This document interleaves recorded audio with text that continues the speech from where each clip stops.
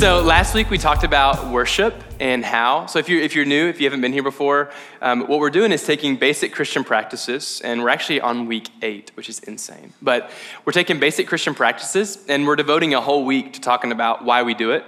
And so for some of us, we're really familiar, right? We talked about prayer, and people are like, totally, right? Christian or non-Christian, you're aware of what prayer is. But we go, hey, let's remember. Or maybe for some of us, let's learn for the first time, why do we pray? What's the Bible say about it? What do we believe about it? And we talk about it. But we use the second week to after we transition from the why, we go to the how. And we try to get as practical as possible. Because Matthew 7 Jesus gives this example. He goes, hey, there's a wise man and a foolish man, and both hear my words, but the wise man puts my words into practice. The wise man is like the man who builds a house on a solid foundation. So when the storms come, it stands. And this whole series is kind of going, hey, how do we become a Matthew 7 wise man who hears the words of Jesus and puts them into practice? So this week, we're going to introduce a new practice and talk about why, but stay tuned because next week we're going to talk about how. So come back and it's going to be awesome. So last week, we finished up with worship and how. And I want to actually open it up real quick and just check in. Did anyone try anything, whether it went good or bad, perceivably good or bad? It was probably just a great step no matter what. But did anyone try anything in the past week in regards to worship, and how did it go? And I'm being vulnerable. If no one answers, we're just going to take it in stride, and I'll cry internally. I'm just kidding. I won't. It's okay. But I'd love to hear, did anyone try anything this week? How'd it go? Tell me. Tell us. Nice.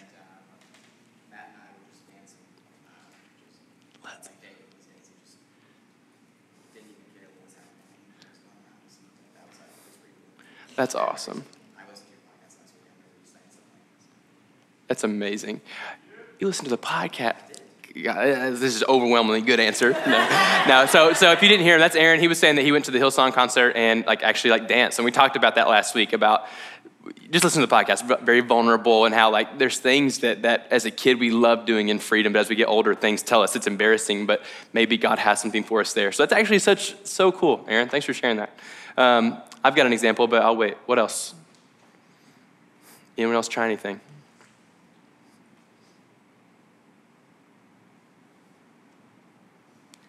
I'm just kidding. Unbelievable. So yesterday I tried something.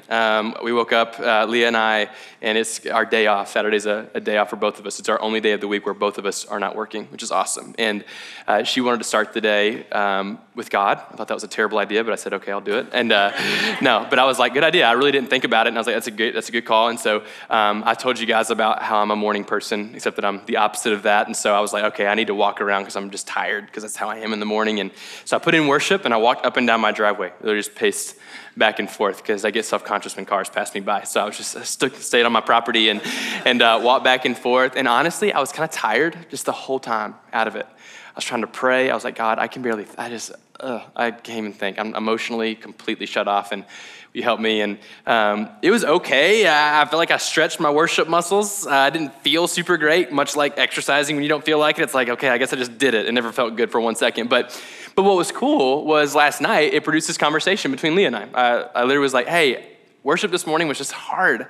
And I have all these sweet nostalgic memories of nighttime. I love going outside. This season is my favorite. Even the mugginess, I enjoy it, which is super weird. But I love going outside when it's warm and worshiping and praying. That's where I just really connect with God.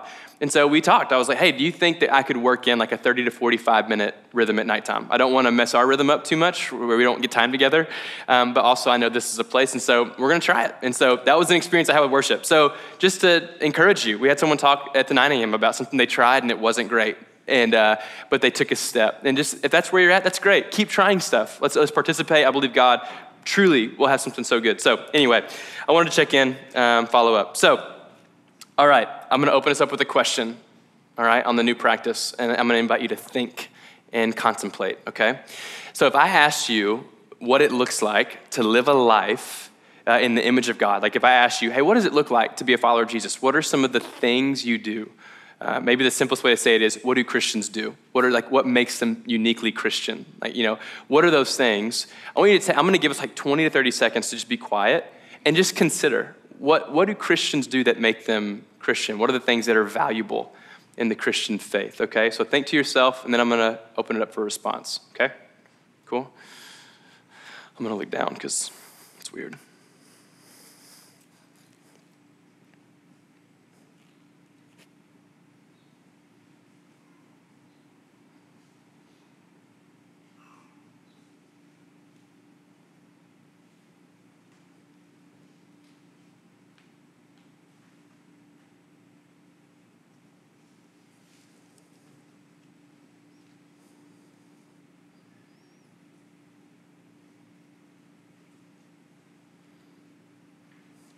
All right, I'd love to hear. So when you think of like, hey, if you're living a life in the image of God, what are some things that you're doing? I'd love to hear. What are some things that come to your mind? Loving our enemies, amazing. Not talking bad, I like that, about them, yes. What? Good. I didn't hear what you said though. Anybody. I got caught going, yeah, good, okay, I don't know what he said. But I was like, oh wait, that's not real. Okay, yeah, what'd you say? Okay, great. Don't talk bad about anybody. Yeah, it's great. What else? Following the Holy Spirit, amazing. Serving. A couple more. Yes, absolutely. Forgiving, come on. That back row, that's what I'm talking about. Y'all just got lit back there. Hugging people, forgiving people. Yeah, that's so good. Those are great examples. I think about like befriending, like actually being in a relationship with the marginalized. Sacrifice is a good word. Surrendering, discipleship, church. The church body is unique to Christianity and all those things. But you know what word rarely comes to mind when we're thinking about, hey, what does it look like to live a life following God? But I actually think is a central part of life with God is the word rest. All right, the word rest. Typically everything that we name is action oriented, right?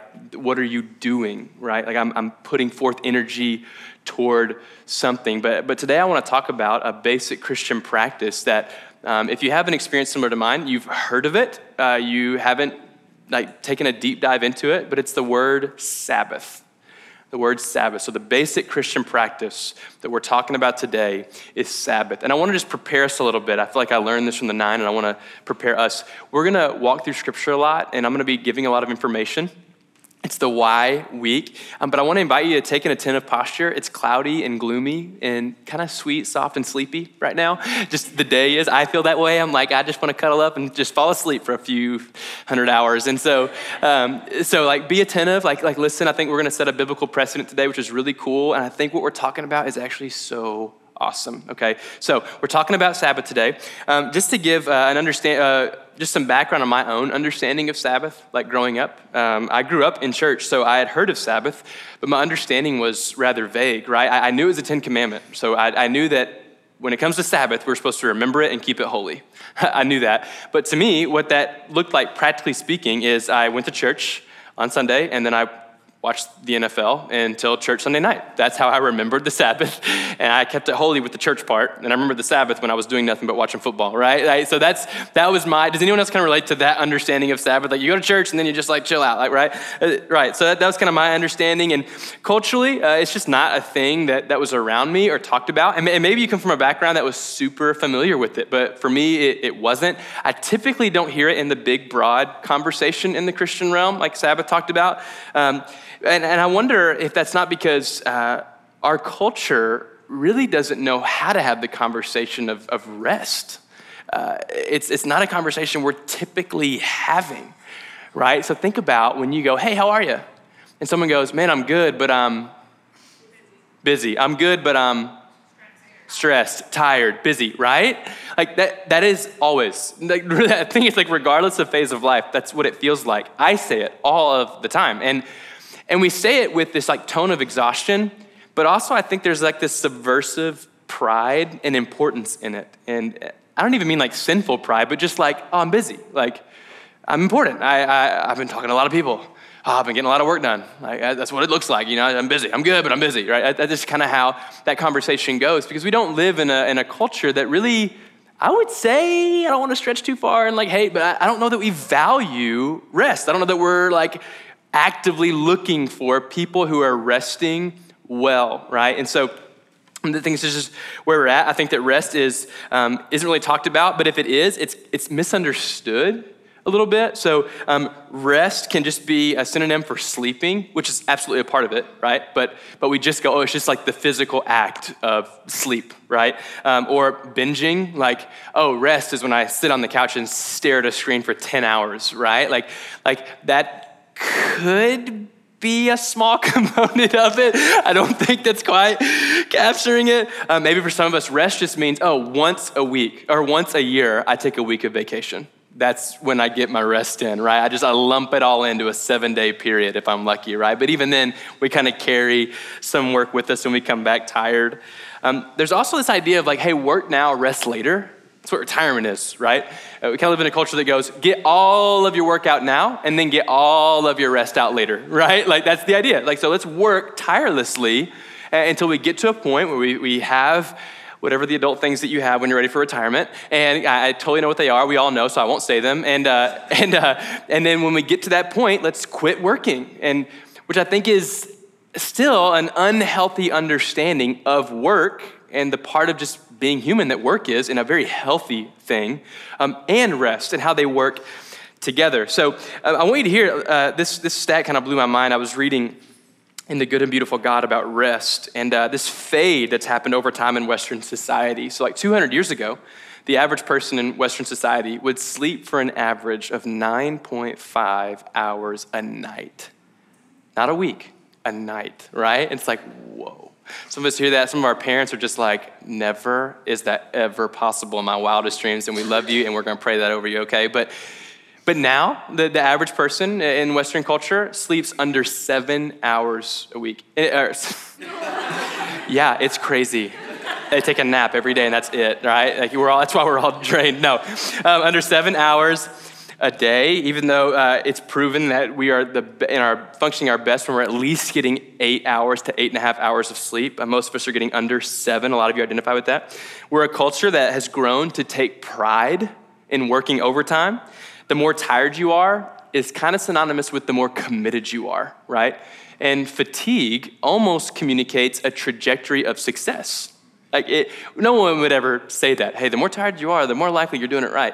But you feel it. When I say it, you go, I kind of identify with that. Like if I think about the people I'm talking to who are successful, they're always running, always going, and that must be what it takes. I remember a 50 Cent quote where, this isn't in my notes, but I want to say it. What did he say?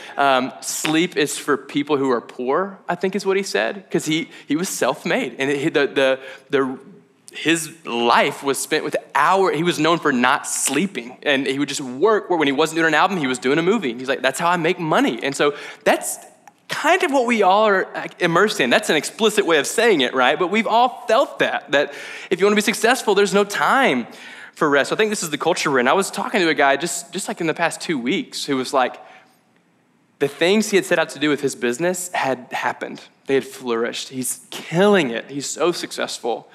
And he talked about how, but you know what? At the end of the day, you get in bed and you're just a guy getting in bed and you're tired and you're wore out and it doesn't do the thing. And culturally, we kind of find ourselves on the hamster wheel that Ecclesiastes is on. That book of the Bible, it's all about like, where do I find it? Like, what's the meaning? Where do I find fulfillment? Where's it all happen? And you just search and you search and you search and you never find it. You get something in your hand and like sand, it just slips out all of a sudden. And that's why we're going to talk about Sabbath today. I believe that Sabbath, within the practice of Sabbath, brings this restorative rest. That restorative word is really important here. Restorative rest.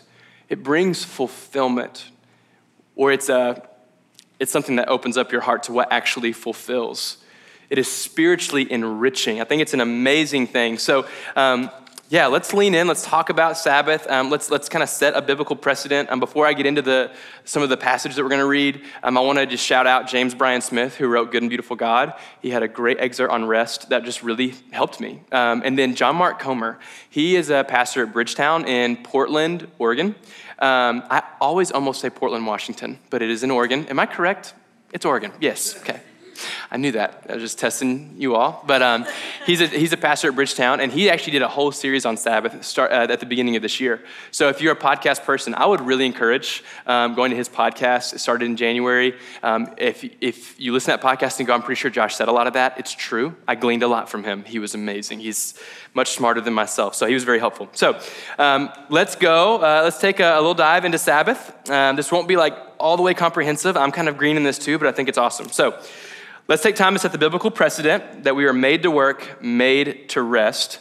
Let's start out in Genesis chapter 2. So if you've got a Bible, it'll be right near the front. It's the first book of the Bible, a couple pages over in chapter 2, verse 1. If you've got a phone, that works too. The verse we're about to read comes right after God has done something a little just low-key. He created all of it in 6 days. Just all of existence is now spinning and alive and flourishing, and he has called it very good. And this verse follows that event, that happening. Thus the heavens and the earth were finished, and all the hosts of them. And on the seventh day, God finished his work that he had done. And he rested on the seventh day from all his work that he had done. So God blessed the seventh day. This is a key verse. So God blessed the seventh day and made it holy, because on it God rested from all his work that he had done in creation. So it says that God blessed the seventh day and made it holy, okay? I think it's really important here because on it God rested from all his work that he had done in creation. All right, so God creates the world, calls it very good, and then he rests on the seventh day, blesses it, and calls it holy, okay? So within my theology, I don't believe that God rested because God himself was fatigued, all right? I believe that God is infinite, right? I don't know that he needed like a nap, right? That could, maybe he did, but I don't sense that's what is happening here. I believe what's happening is God is giving us some very cool insight into something he has woven into the fabric of creation, this idea of Sabbath. I believe it's like a centric part to who we are and how we function. So I believe he builds a rhythm into creation. So if you think about this, all of society, whether Judeo-Christian or not, functions on the 7-day week, okay?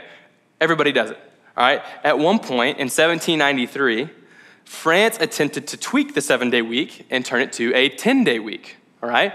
With the logic being pretty obvious. I bet if we worked more days, we would get more done. That sounds good, right? Let's be productive, okay? The result of this change was that suicide and mental illness went up, that happiness and overall productivity decreased. Even productivity declined by adding work days. So they switched back, right? Studies show that productivity declines immensely after 50 to 55 hours of work. There is virtually zero difference between those working 90 hours and those working 50 to 55 hours. Guess how many days 50 to 55 hours ends up being?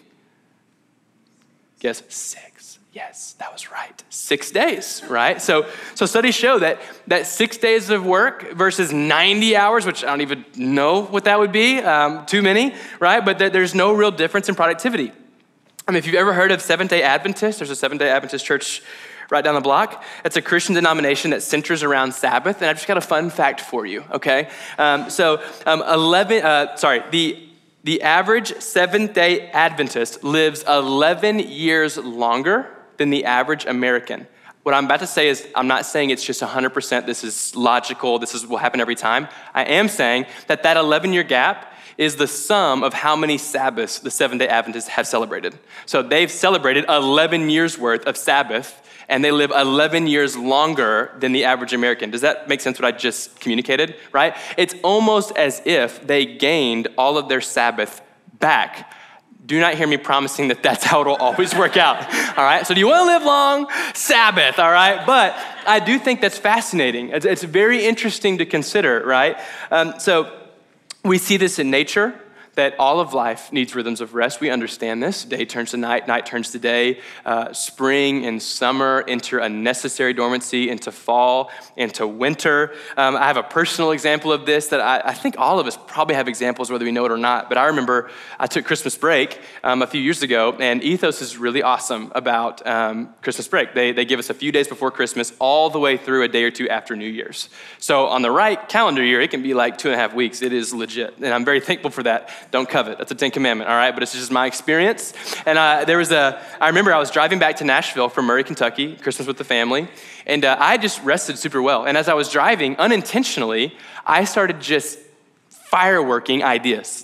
Just idea after idea started coming to my brain. And I was thinking about how to do it, and I was like amped up. And a couple of them didn't actually end up happening, but I was really excited about them, and I had my plans, and it was awesome. And I called Dave Clayton, one of the pastors here, and I was like, dude, I just keep having these ideas. I don't know what is going on, but I am ultra creative right now.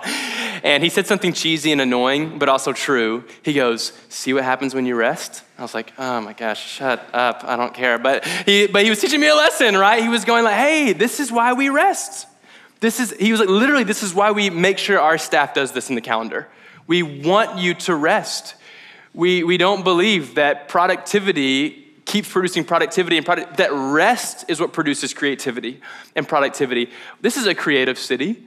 Have you guys ever had a creative block? Whether you were trying to write or make something and your brain just couldn't get there. And the harder you tried, the worse your ideas got, the worse everything got. But you took a nap, or you put your mind on something else and you rested. Have you ever experienced that? Where you took a break and then you found, oh, that brought me life. It's kind of an upside down logic, but I believe we're designed to work that way.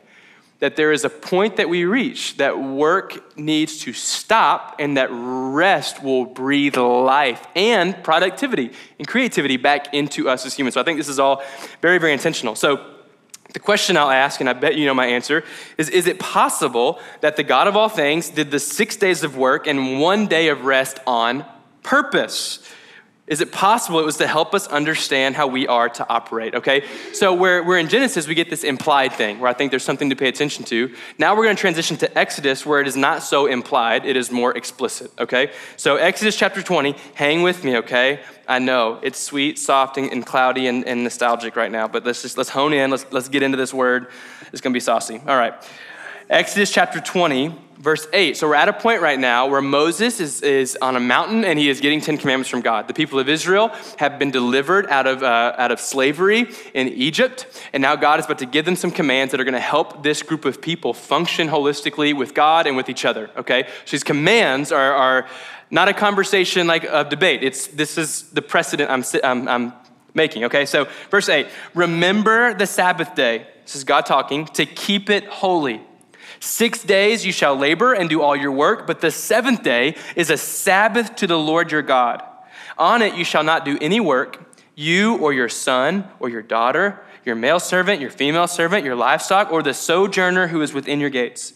For in 6 days the Lord made heaven and earth, the sea and all that is in them, and rested on the seventh day. Therefore the Lord blessed the Sabbath day and made it holy. So God gives a command. Now this is pretty cool, all right? I don't know about you, but when I think command, I typically don't think gift, right? Those two things are different. When someone's commanding me to do something and someone's giving me a gift, two different scenarios. They don't fit in the same picture. But here, we see they actually do, right? So just imagine being at work and your boss coming up to you and giving you a command of taking the day off. And you're like, it's almost dizzying. Like, wait, you usually give me a thing to do. What is this foreign language you speak of? Stop working, right? That'd be an amazing moment if your boss just randomly came up to you and was like, hey, you know what? I don't care. Go home, do something fun. You know what I mean? That would be almost like, that'd be amazing, right? That sounds like an ideal kind of day at work. I remember I was watching this video of the Vanderbilt football team at some spring or fall football practice, and it was when James Franklin was the coach, RIP. He's at Penn State now, doing big things, but Vanderbilt's fine. So James Franklin was coaching practice, and all these football players are sweaty, they're wore out. He calls them all in. He's like, doing the coach thing. He's yelling at them, he's like, I got one more thing for you. He's like, there's a truck over there. There's ice cream. Go get some ice cream. All these 300-pound, sweaty, ripped dudes are like, know, it's just so, it's like the inner 8-year-olds just exploded out of them. But there was this moment where they were like ready for their coach to give them an imperative, and he did. But the imperative was incredibly good news, right? And that is what is happening here. God is going, I'm not like sitting down and negotiating. I'm not sitting down and brainstorming with you. Hey, do you think it's a good idea? He's going, hey, in the same line of honor your father and mother, of no gods before me, of don't steal, thou shalt not kill, do not covet, do not commit adultery, remember the Sabbath. Keep it holy. Don't labor. Like, remember the Sabbath. Not you, not your son, not your daughter, not your servants, not the sojourner. Nobody is allowed to work. The employer, the employee, nobody. Shout out Chick-fil-A, right? They get it. That was stupid. I didn't say that at the 9. I thought it'd be a good idea at the 11. Didn't work. Anyway, so there's this amazing kind of like this intertwining moment where it goes, hey, there's a command for you, but it's a gift. It's an imperative, but it's a gift to you, which is super, super cool. And I want to break this down a little bit. This might be a good time to answer the question of, okay, I'm cool. We see it in Genesis, we see it in Exodus, but what's literally happening on Sabbath? Like, so when they got this instruction, what did they do, right? So I want to break that down very briefly, all right? At the root, Sabbath was a time to still yourself from labor, which is what we said, and remember God's fulfilled covenant, okay? So families would work hard, get all chores and tasks done, all right? Anything that would require labor, they worked hard to get all of that done. And they would begin their Sabbath on a Friday evening. So it's a little different, right? They didn't wake up to Sabbath. Sabbath actually began in the evening. The Jewish calendar days began in the evening, all right? So on Friday evening, all the work would cease, and this is what they would do. They would make an amazing meal, an abnormally good meal. And right there, I've already got us all. We're in on Sabbath. All right, let's get to the how. How do we do it, right? But there's an abnormally good meal made. They feast, they rest, they go to the temple the next day, they worship God. And a good word to capture this day is a word, delight. All right, they rest with the Lord. It's a time of worship, but they don't spend the whole day in the temple, but it's a day of delight.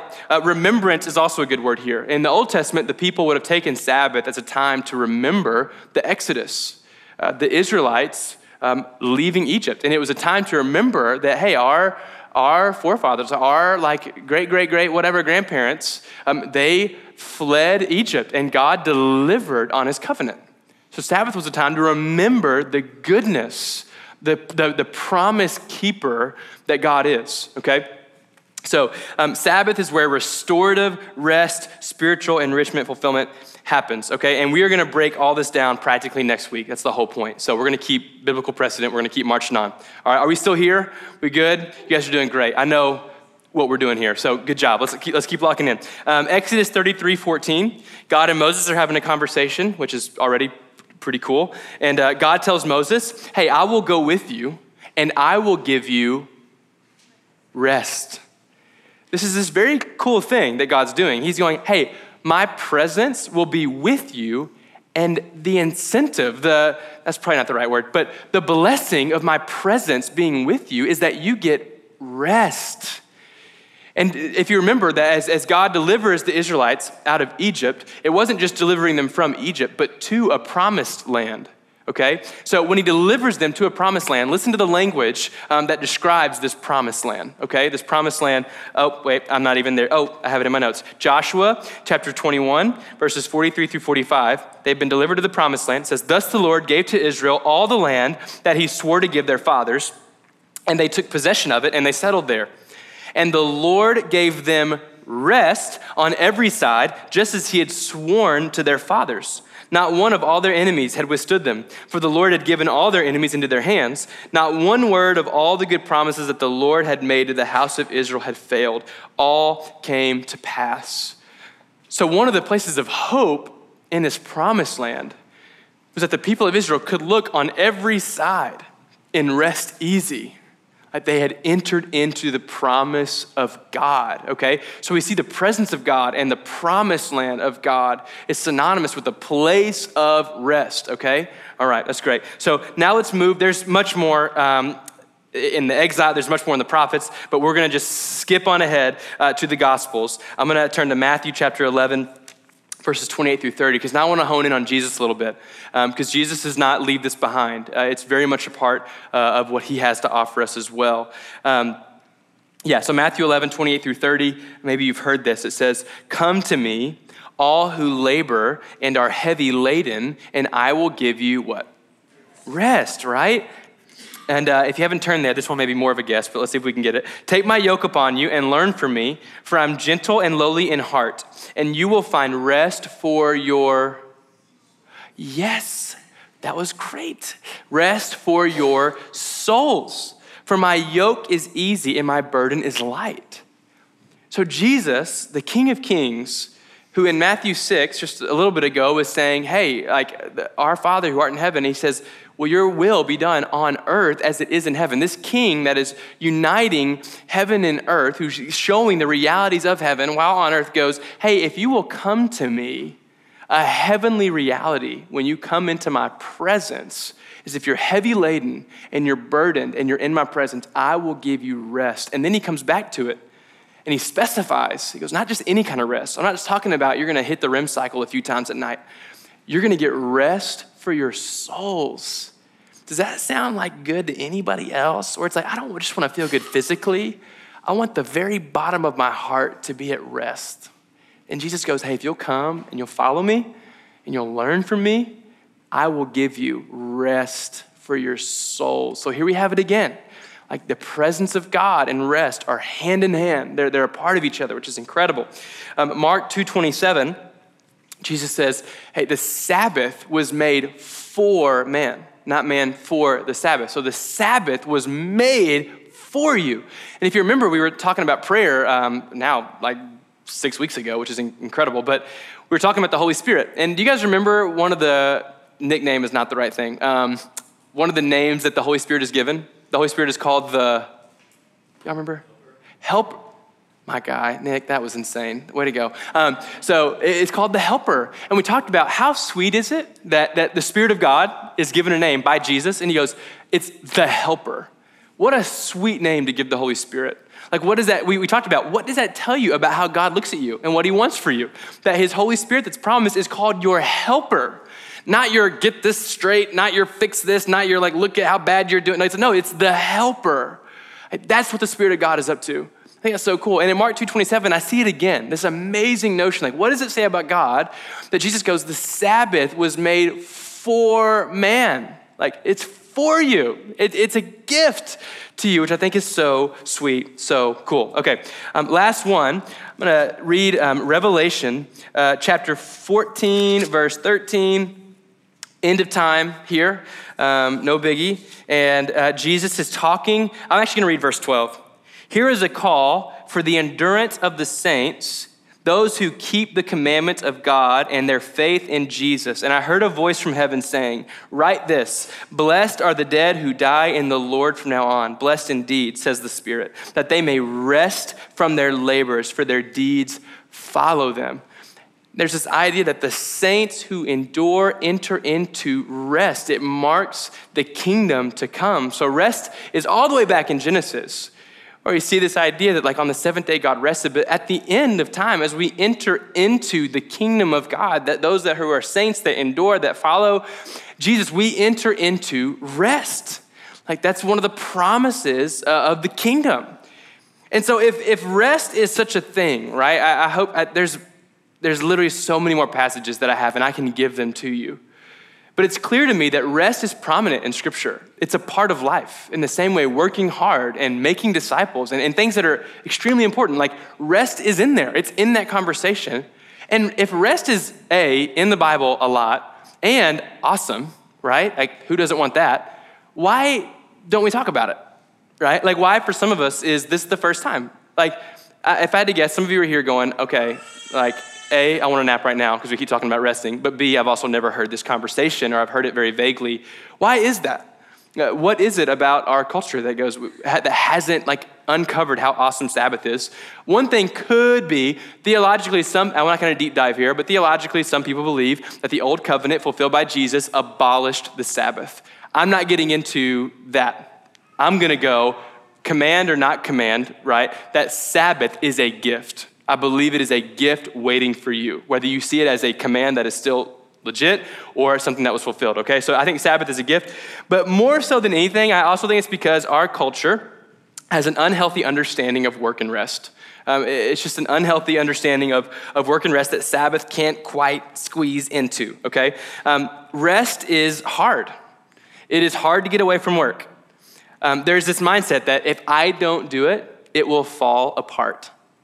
Has anyone had the thought, if I don't do this, it'll fall apart? Have you ever felt that? Yeah, a lot of people. You guys are killing it. Whatever you're doing great. You're obviously carrying a lot, but there's that feeling of if I don't get this done, no one will. Like, so I've got to work the extra thing. I've got to do the too much because if I don't, this thing's going to shamble and it's going to fall on me. Like, I don't know if that's the way to use the word shamble, like a verb like that. It's going to shamble. But that can be a mindset. If I don't do it, it'll fall apart. But some of us in a city like Nashville who are just now getting jobs and are working our way up the ladder, some of our mindsets go, if I don't do it, I'll be replaced. Like, if I do not do this, my boss clearly expects me to respond to email at 10 p.m. on Saturday. That's just a part of the game. Has anyone ever felt that? That, hey, if I don't do this, I'm just gonna get swapped out. So I love the Sabbath idea, but I'll get replaced, like if I try to abide by this, right? It's a tension that we can live in. And you guys have very legitimate reasonings, right? Like if you feel these things, you're probably not just feeling it only because of stress or fear. There's probably some very practical implications, right? So I understand that, but it's a thing we live in. I think also externally, some of us are just busybodies. We don't know how to rest. We didn't come from families that rested. Like our parents worked very hard and that's what we got taught to do. And so to not work is foreign. It doesn't even make, rest is weird. It doesn't even make, it's not even like in our brains, like to even think about, right? Some of us are internally just busy minds. We have just internal addiction. We live in a very unique time where in the past decade, people have made a lot of money designing addictive technology that literally keeps our brains anxious, stimulated, and coming back for more. I mean, like that is what it is designed to do. So when you go, man, why can't I get off Instagram? It's like, because people who get paid a lot of money, who have a good education, have been trained to keep you on Instagram. Like, that's why. And so some of us go, man, I can't rest. Man, my brain won't sit still. And it's because we're just that people are wreaking havoc on our minds. We live in a technological era that keeps our brains busy, and rest feels far-fetched. Some of us see rest as lazy, right? Like you work hard and non-work is lazy and it's boring and I don't want to do nothing and it's lame. And some of us see it as a luxury where like, hey, congrats to anyone who has it in their life to do Sabbath. That is not my luxury right now. There is too much to do. There is too much money that I need to make. I do not have enough time, and there's just not enough when we think about Sabbath. I just have no room for this. If I look at my calendar, there's no way I can find a 24-hour period, a 6-hour period to just not be productive. So this is all real. But what I believe about Sabbath is it declares that God is enough.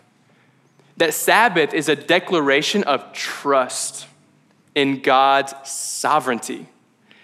Like that when I trust, God, I trust that the world and my world will not fall apart when I obey you.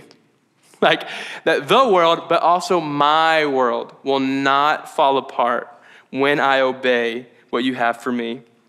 That when you prioritize Sabbath, your life will not fall apart. And not only will your life not fall apart, you will gain it. You will gain life. I talked about this at the 9, but Dawe is the guy that did our Welcome and Send. We've been walking together for years now. He's amazing, and he's a young entrepreneur, and he's doing amazing. But if you've lived the entrepreneur life, I haven't, but by talking to Dawe, I picked up on this. There is no cap to your hours. There is always work to be done. There's always good people to talk to, connections to be made, work to be had, right? Vision to be casted, vision to be built in the first place, right? And so he had to I remember us walking in and me just asking him, like, do you Sabbath? Do you take a day a week to let your mind stop, to just be with God and to enjoy and delight in the presence of God? And we had to really talk about that. And I remember his being puzzled. He was like, I don't know how this is going to work, like just the demands of my workplace. But he has implemented that into his life. And I'm hoping to have him share whatever gathering he chooses to come to. We'll just see what happens. Maybe I'll talk him into both. But next week, a little bit about that, what it looked like for him to make a very practical transition into Sabbathing. But it has been so rewarding for his life. Like, he has loved it. He will tell you about it within 10 minutes of knowing Dalway. He will probably talk about Sabbath and how awesome it's been for his life, okay? So it's a hard transition, but I believe it brings life. And just to make sure we address the false narrative, Sabbath is not doing nothing. It's doing things that bring restoration. And that's what we're going to dig into next week. So if you're sold, if I've already sold you, you're good. You see the Bible in it. You see that rest is good and it's healthy, but how do you do it? Because I believe that some of us are bringing in broken definitions of work and broken definitions of rest. We've attempted rest and not found it. We've worked too hard and feel exhausted. We're all over the spectrum. Next week is going to be all about that, is how do we as a people very practically step into a restorative, restful rhythm. And I don't know how this talk has felt. It's been a tough read on the room all day. This is amazing. Sabbath is amazing. It is a gift from God that I believe is in your DNA. I believe your body is created to respond very well to it because you've been designed for it, to keep it holy, to remember it, to delight in it. And so that's what we're going to do next week. We're going to get very practical, and I think it's going to be amazing. I'm very excited. So come back next week, and let's talk about it together, okay? While we go to communion, I want to invite you into this prayer rhythm, okay? And you can just on your own, if you want to pray with someone else, go for it. But I want to invite you to pray, God, will you help me learn to rest? All right? Some of us go, look, I'm not really working that hard. I don't have a lot going on. Then maybe it's a God, will you help me learn how to rest in health, like to rest well, to rest the way you want me to rest. And for some of us that can't turn off, God, will you help me to even be open to resting? And so let's just pray about that and then ask the Holy Spirit to lead us next week. Like, give us good ideas. Like, will you just give us epiphanies on how to work with our calendars to where, oh, wait, it's there. I can Sabbath. I can do it, okay? So yeah, let's stand together. And we can dismiss to the middle of the rows. There's communion in the front and the back, so just really, we don't have a lot of people, so just go wherever you want. Communion's in the four corners. And just begin, just pray. Pray to yourself, God, if rest is important to you, if I've been designed to rest, will you help me learn to rest? It's a weird thought. You don't just fall into rest. You don't just rest when you're not doing anything. That rest is something that is learned, especially biblical rest. So pray about it. Pray with someone or pray on your own. And Daniel and Amos are going to lead us into worship. Also, thank you, Daniel and Amos. They have been amazing leading us today.